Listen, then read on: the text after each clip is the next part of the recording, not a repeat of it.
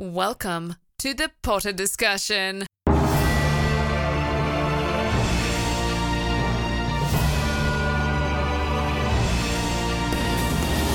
Welcome back to the Potter discussion. This is episode 92, and on today's episode, we will be testing our knowledge on Harry Potter and the Order of the Phoenix. Let's do this.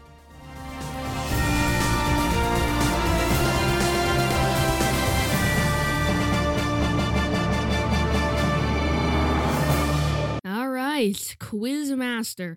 This is a fun one because we're talking about the Order of the Phoenix, the longest book in Harry Potter, and in my opinion, one of the best stories, not only because of the awesome character development and really revealing, little plot points and sub-storylines that we got to follow, but also because of the amazing movie that was made. I know it's not a lot of people's favorite because it is, of course, the longest Harry Potter book, and it might not be that well paced, but the story is really good all the same, and nothing beats that battle scene at the end. I've talked about this before. That battle scene, in my opinion, that rivals the Battle of Hogwarts. That was really amazing.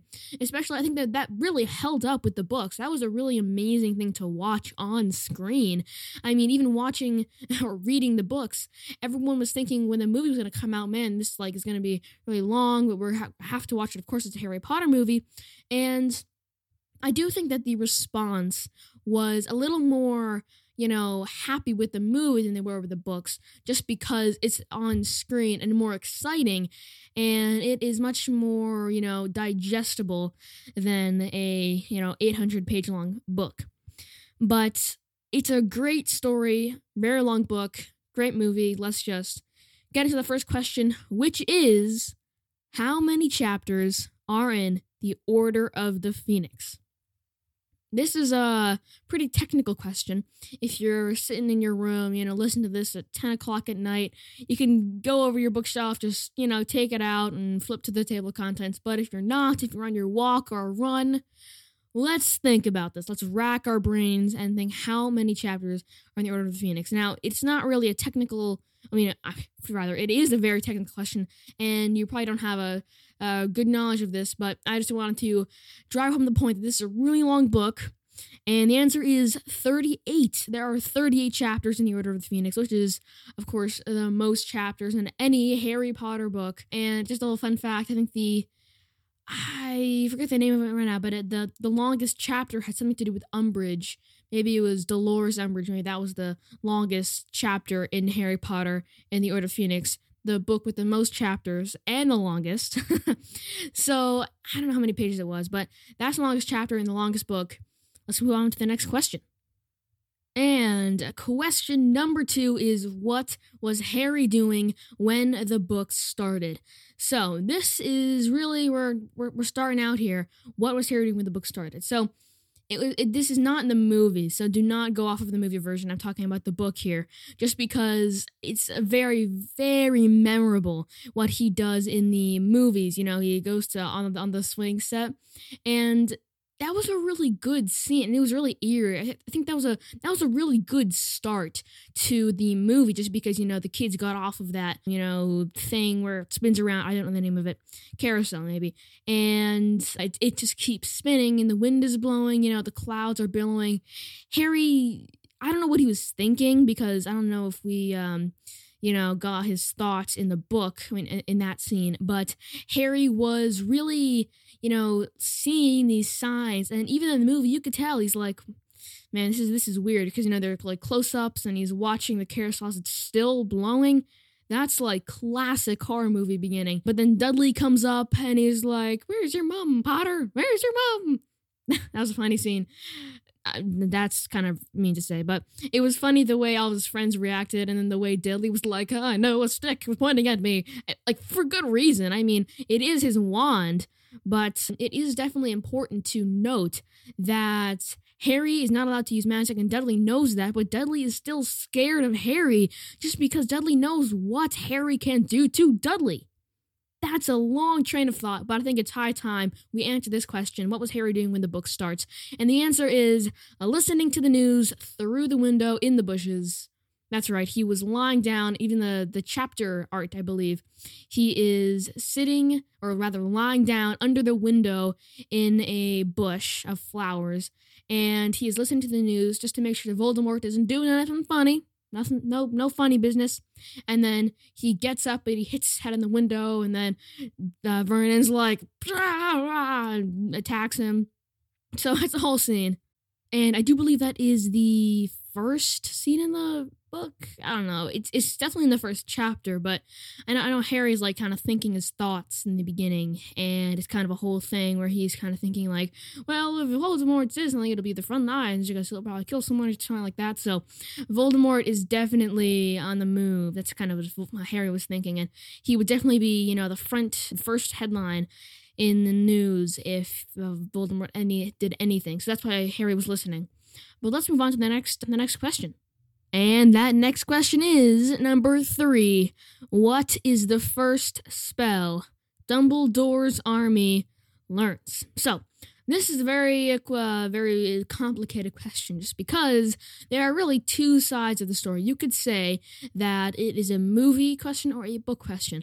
For this one, I'm going to go off of the books. That's kind of, it's what I consider the canon, just because the movies really have to cut a lot of things out and change a lot of things just so they can, stay within their budget and within the time constraints that they have. Of course, being a movie, they probably can't have, a 17-hour movie.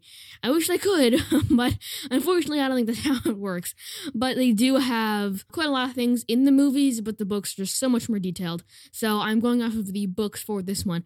But what is the first spell for Dumbledore's army? I think this is a question where you have to think, what would Harry do? Because, of course, Harry's he's the person who teaches Dumbledore's army, but you have to think, what spell would Harry think is the best one to teach a group of people who need to learn defense first? Which spell do I think is the most valuable, and what spell have I used that has helped me out the most in my career as a person who fights Voldemort and is really the face of, the whole Dumbledore's army thing? He's the teacher, he's the one who knows the most, he's the person who's giving them the most tips and stuff like that. So it's kind of a question of what spell does Harry think is the most important and basic enough that a group of people like the people he's teaching could learn. And the answer is Expelliarmus, the disarming charm. It really fits with Harry if you think about it. His whole, offense is, or defense is the best offense. That's really what Harry's whole thing is. That's what he's known for. He learned Expelliarmus, and if I do point out, Snape was the one to teach him Expelliarmus. I don't know, feeding into a couple theories. I don't know. That's besides the point, though. So Expelliarmus is the first spell that Harry teaches Dumbledore's army because Harry himself thinks that is one of the most valuable spells you can learn, and he is not wrong. Expelliarmus has helped Harry out very much in specific. Expelliarmus has helped Harry out a lot in very specific situations, such as, fighting Voldemort, and really just generally in his everyday life. Expelliarmus is a very helpful spell for Harry to have in his everyday itinerary and be generally skilled at. And he recognized that value in being skilled at this kind of spell, and he wanted to pass on his skill to other people. And that's exactly what he did. He gave Dumbledore's army that spell, and he taught them that spell because he thought that was one of the most valuable spells anyone could ever learn.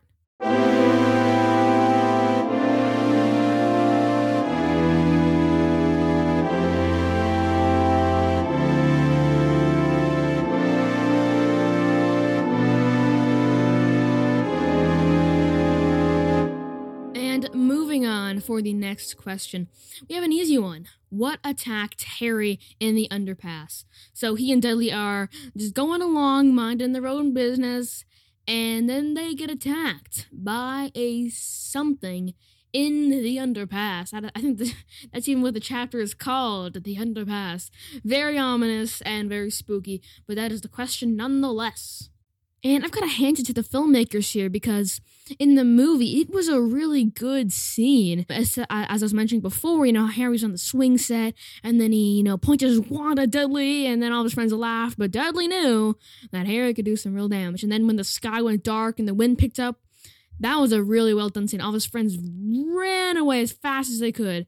And, you know, the way the clouds billowed and the kind of like the rain was raining, and especially with the flickering lights and the frost, that's kind of the telltale signs of, I'm just going to cut myself up because I just said what the answer was.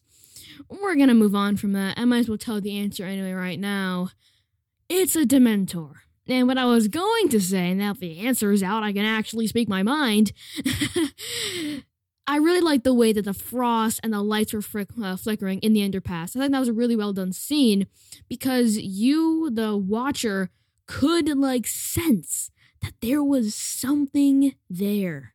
And you almost didn't breathe just because you knew that if you made any sort of sound, the Dementors would hear you.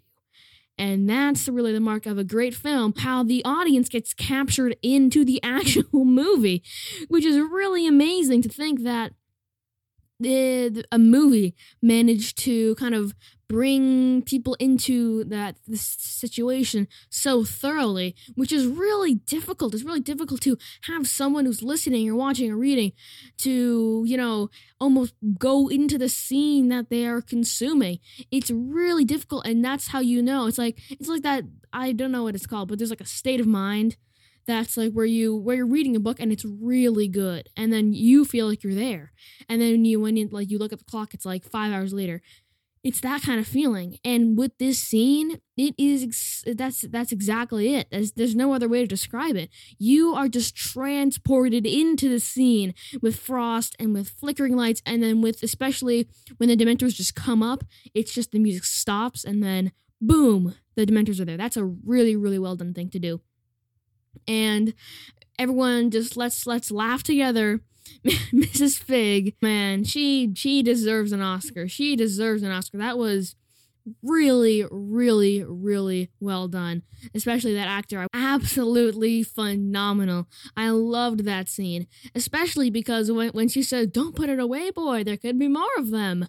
That was really, a creative way for the writers to integrate Mrs. Fig in a way that showed that she was a magically involved person. Not that she could cast spells, but she knew of the magical community. And that she was someone who knew what was going on in the world, which it's like kind of a safety blanket after the Dementors ripped the covers off. We really haven't had a nice, kind of realization that there are more people involved with the Order of the Phoenix and Dumbledore than we thought. So that was a really good scene.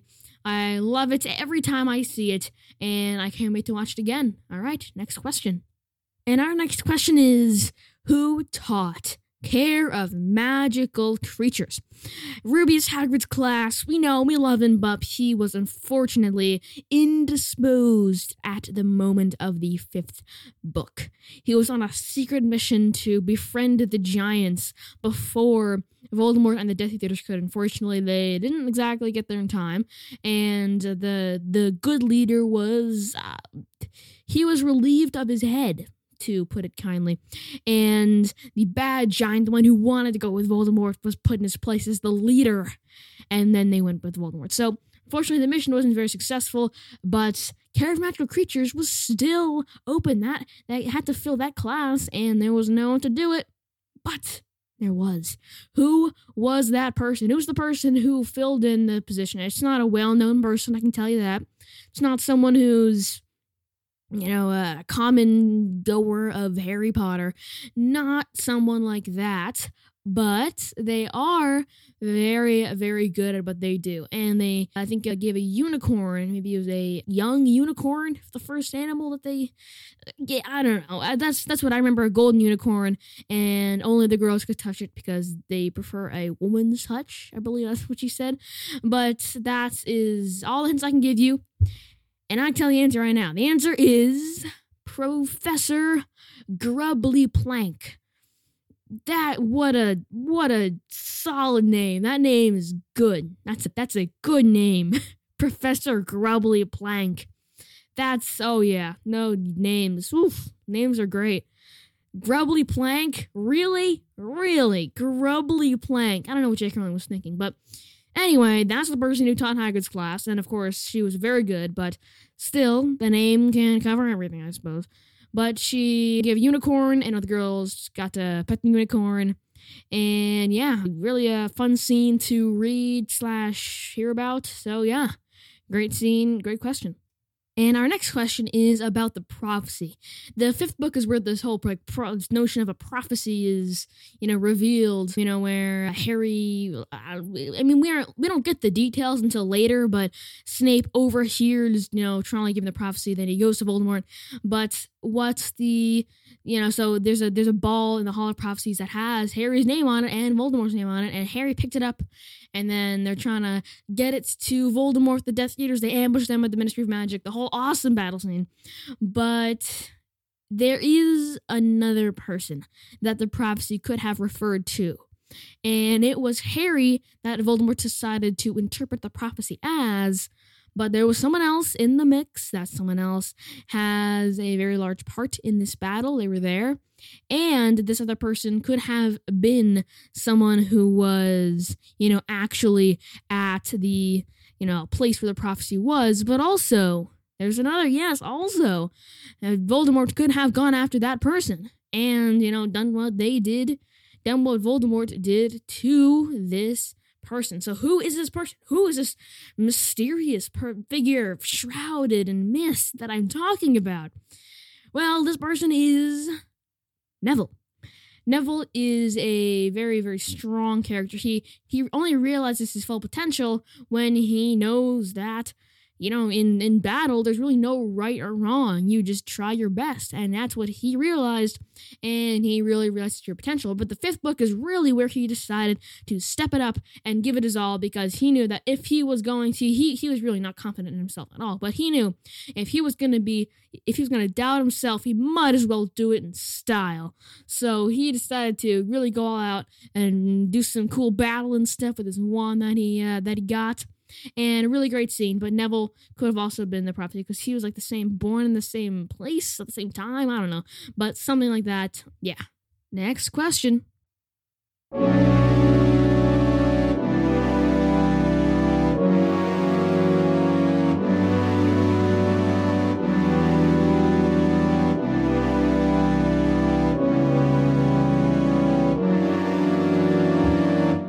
And our next question is, what Quidditch position does Ron play?